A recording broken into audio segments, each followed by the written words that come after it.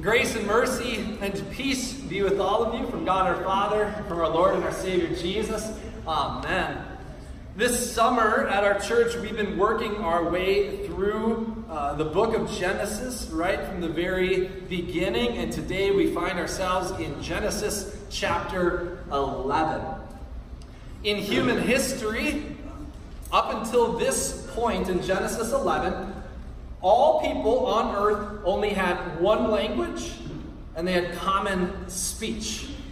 That's how it was up until Genesis 11. Just imagine that. One language, a common way to speak. However, as we have already seen happen in the story of God's people, what has begun to happen now in Genesis 11 has already happened before, where humans rebel against the will of God. And here in Genesis 11, their rebellion is one where they come together, and it is selfish, and it is egotistical, and they have a project that they are working on together. They're trying to build a staircase to God and make a name for themselves. They want to make a staircase to God and make a name for themselves. Genesis chapter 11 begins with these words. It said, all the earth. All the earth. In the 11 verses that it took to tell this story of the Tower of Babel, that phrase, all the earth, it's repeated 5 times in just 11 verses. And the repetition is intentional to demonstrate that the problem of human rebellion, the problem of this sin, affects all the earth, and therefore the punishment for this rebellion also will affect all the earth. The problem and the punishment of sin affect all the earth. Just as it was with the flood account, as we looked at last week, not a single person on the earth was exempt from the problem of sin or the punishment that goes with it. But what really is the problem here in Genesis 11? So they're building a big tower, right? What's the big deal? What is their rebellion that is such a big problem?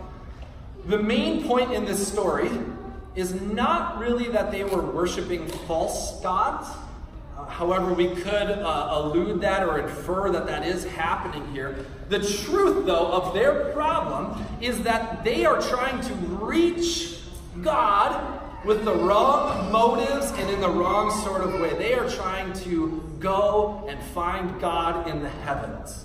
And what they are not doing by doing that, they are not doing what God had commanded them.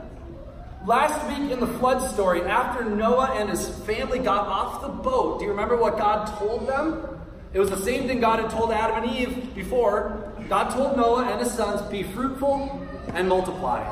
Be fruitful and multiply. So this is what the lineage of Noah and his family are supposed to be doing. But instead of making God's name known through their lineage, what they are desiring to do is make their own name known. They're seeking their own power instead of spreading the power and love of God.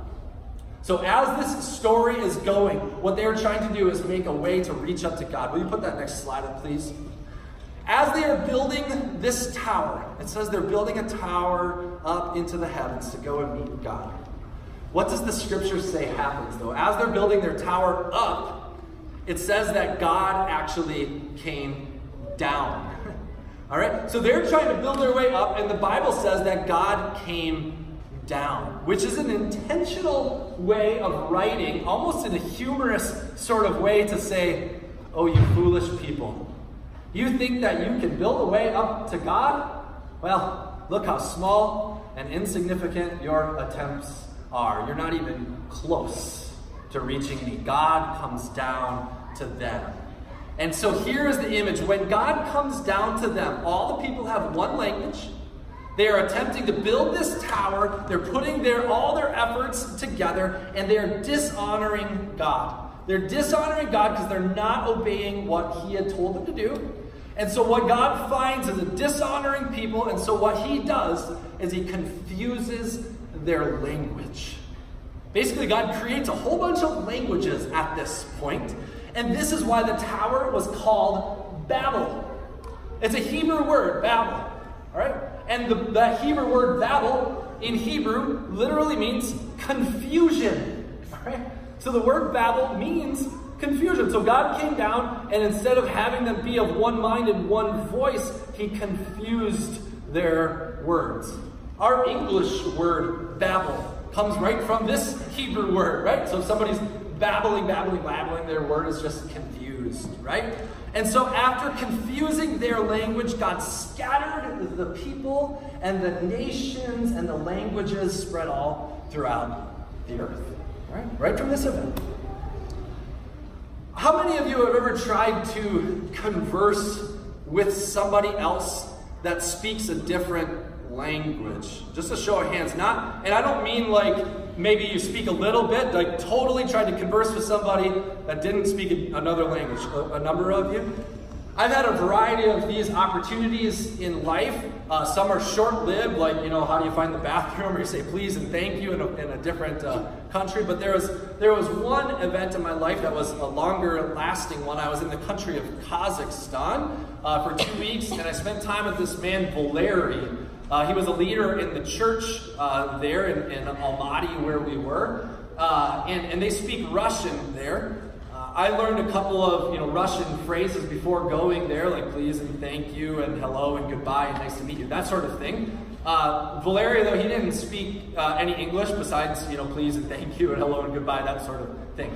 But he was so interested in learning from us, and I was so fascinated by him that we tried so hard to converse. And we stayed up late every single night, and the only thing that we had to help us converse was a small little pocket dictionary of Russian and English. And if it were now, I probably could speak into my iPhone and pass it to him, and it would translate everything I wanted to say, right? Or I could use one of those language learning apps.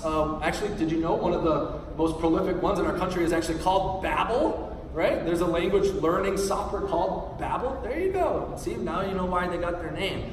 So Valery and I had this little pocket English-Russian dictionary, and just one word at a time, we would pass it back and forth, late into the night, drinking Russian tea with lots of sugar, right? Just passing it back and forth and back and forth. It was a rewarding experience. It was a challenging experience. It was a frustrating experience. But language is like that as God's people try to come together.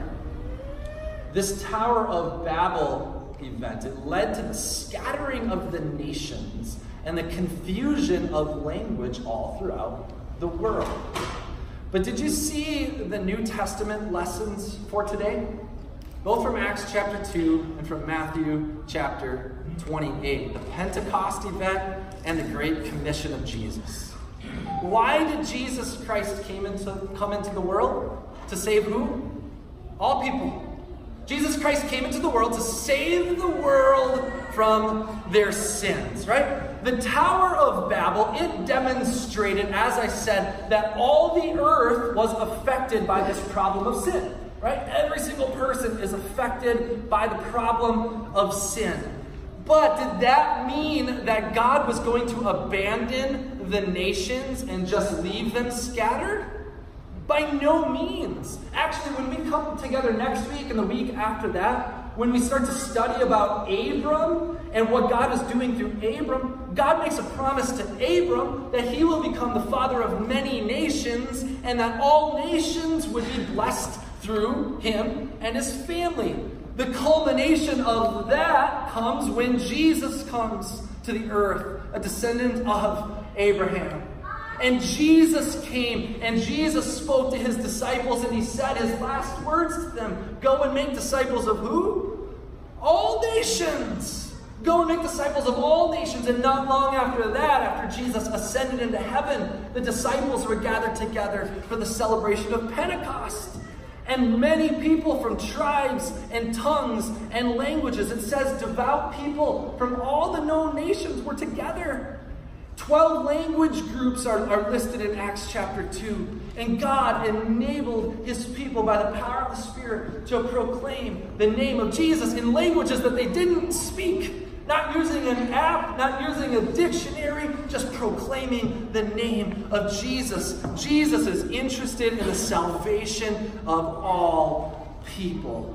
The Pentecost event is essentially Babel in reverse, right? The Tower of Babel, they began with one language, and then they were dispersed and their language was confused.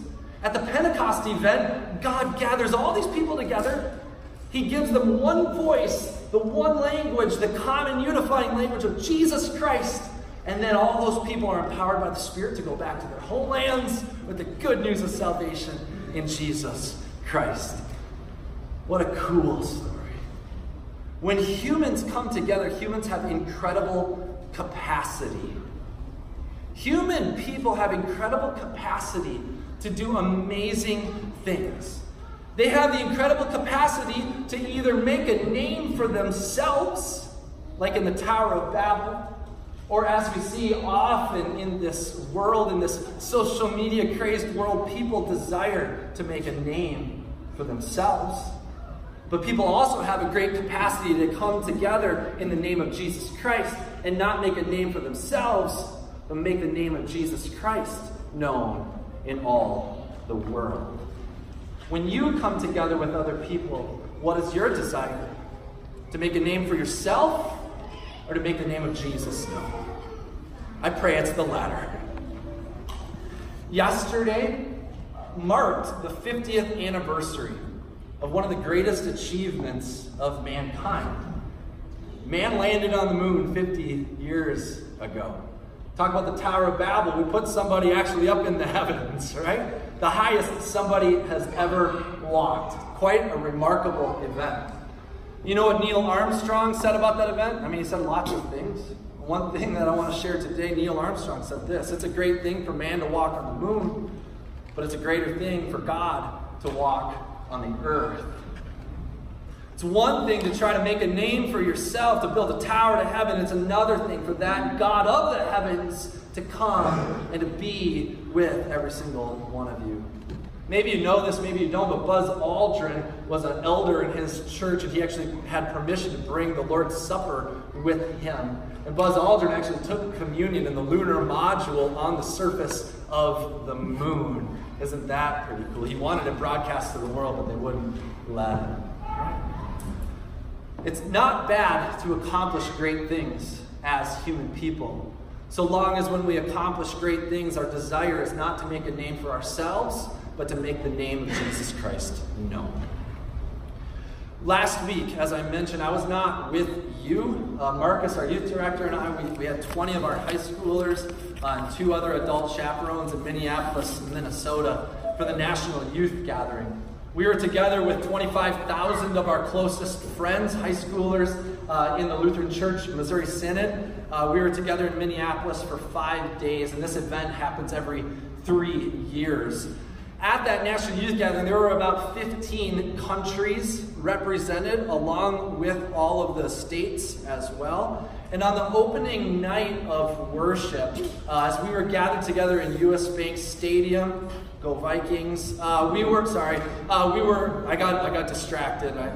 We were there, and on the floor of the stadium, they paraded in this huge cross, and then the flags from all these countries gathered together around the cross in the middle of the stadium as all 25,000 of us sang, and all God's children sing, glory, glory, hallelujah, he reigns. Take a look at this video. Children singing, glory, glory, hallelujah, he reigns. He reigns. All God's children singing, glory, glory, hallelujah, he reigns. These 20 youth of ours were gathered together from this rural neck of the woods called the Copper Country in a major city with people from all over the world, gathered, united at the cross of Jesus Christ, speaking the common language of the forgiveness of sins, purchased and won for the whole world in the name of Jesus Christ. Human sin and rebellion affects every single one of us, me included. And I'm not sure what's on your mind today as you gather in this place. Maybe for some of you, as you hear me preach or as you spend time in the presence of God, maybe for some of you, maybe in your life right now, maybe you've been attempting to make a name for yourself. Maybe God is speaking to you today saying, wow, humble yourself in my sight. Make my name known and not your own. Maybe God's speaking that to you. For some of you, you're going through difficult times in life, and maybe you're feeling at the bottom of life right now, and then you think of being part of a worldwide movement of Christian people, and you see throngs of people, and you go, who am I in all of that? Am I just insignificant, a small piece of this? No matter who you are, if you're trying to build a name for yourself, if you're not sure how important you are, I want you to hear this. You are here today. And when God's people come together, there is incredible capacity in this room, in this church, to make the name of Jesus Christ known. And when God's people gather together to worship Him, God promises to be here and to deliver His goods to you. He is here today to speak life into you, to speak forgiveness and joy into you. He's here to meet you in a simple way of bread and wine in His body and blood for the forgiveness of your sins. You are beloved children of God. No matter who you are, what you've done, what you've left undone, Jesus is here to meet you today. You don't need to climb a ladder to find Him. You don't need to make a name for yourself. Jesus has already found you. Jesus has already forgiven you. Jesus is always with you. Go boldly and make His name known. In the name of Jesus Christ. Amen. Amen.